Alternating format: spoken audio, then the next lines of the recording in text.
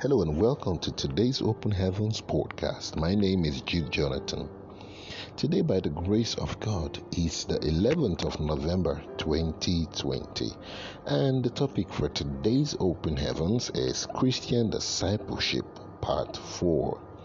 Christian Discipleship Part 4. Let us pray. Our Father and our God, we thank you and we glorify your holy name. We are so grateful for all that you have been doing for us. Thank you for the gift of life, Lord. Thank you for the joy of salvation. Thank you for your goodness. Thank you for your favor. Thank you for your grace.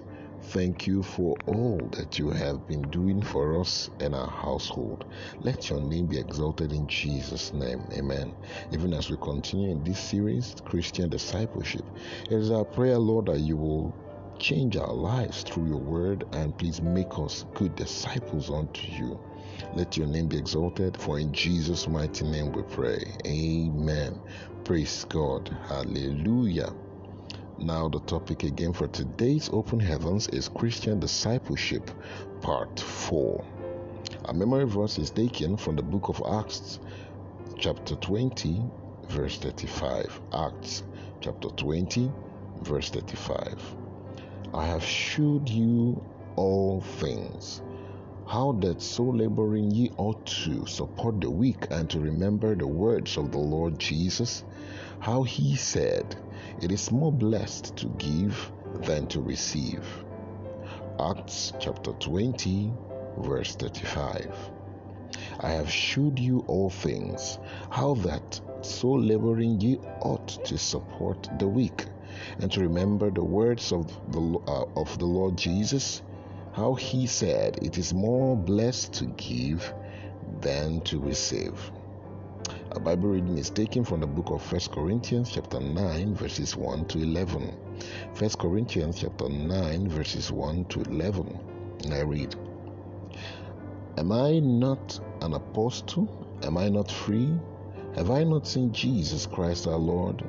And not ye my work in the Lord?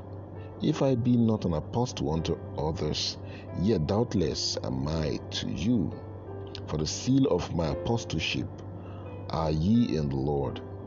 Mine answer to them that do examine me is this: Have we not power to eat and to drink? Have we not power to lead about a sister, a wife, as well as other apostles, and as the brethren of the Lord, and Cephas?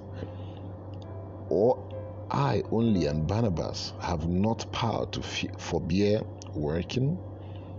Who goeth a warfare any time at his own charge? Who planted a vineyard and eateth not of the fruit thereof? Or who feedeth the flock and eateth not of the milk of the flock? Say I these things as a man, or saith not the law the same also?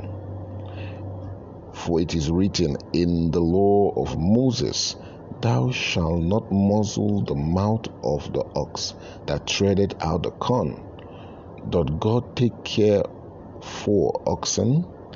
Or saith he, Eat altogether for our sakes? For our sakes, no doubt. This is written, that he that ploweth should plow in hope, and he that thresheth in hope should be partaker of his hope. If we have sown unto you spiritual things, it is a great thing if we shall reap your carnal things. Praise the name of the Lord. Hallelujah. The message for today's Open Heaven reads, I have observed that when some people say they want a coach or a mentor, what they are actually seeking is a sponsor. Your coach or your mentor is not under any obligation to finance you. If anything, you should be the one gifting him or her, taking his or her children out for a fun day, making yourself available to help in any way you can, and so on. You need their wealth of experience. Your relationship with your coach and mentor should not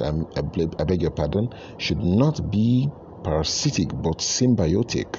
As he or she gives you, you should also give to him or her. Paul said in the book of 1 Corinthians chapter 9, verse 11, which says, "If we have sown unto you spiritual things, is it a great thing if we shall reap your carnal things?" It is your responsibility to make your coach and mentor proud.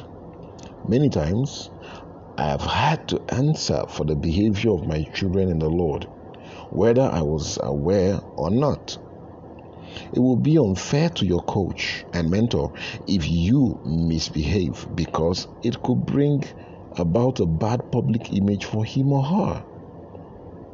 Finally, even if you become richer, you must remain completely submissive to them.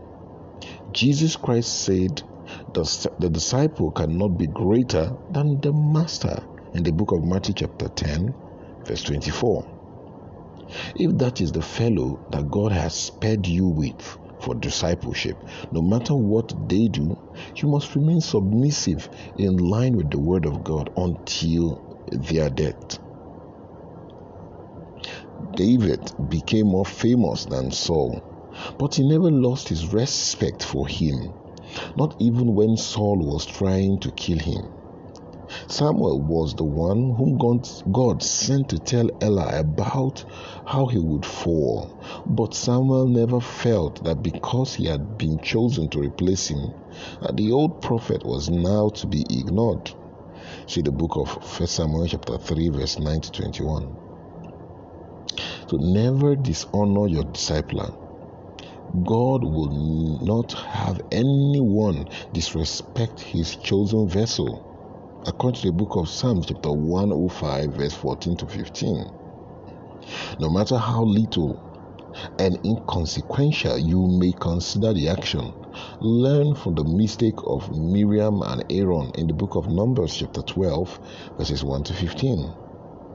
Yes, Christ wants us to perform greater works than he did, but that cannot make us greater than him.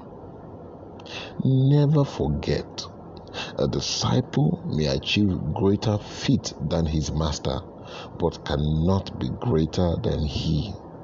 Matthew chapter 10, verse 24. A reflection for today's Open Heaven says, do you have a parasitic or a symbiotic relationship with your coach or your mentor? Do you have a parasitic or a symbiotic relationship with your coach or your mentor? Praise God. Hallelujah. The Bible in 1 year is from the book of Matthew chapter 27 and Mark chapter 15. May the Lord bless his word in our hearts in Jesus' name. Amen. Until we come your way again, my name is Jude Jonathan for the Open Heavens podcast. God bless you. Amen.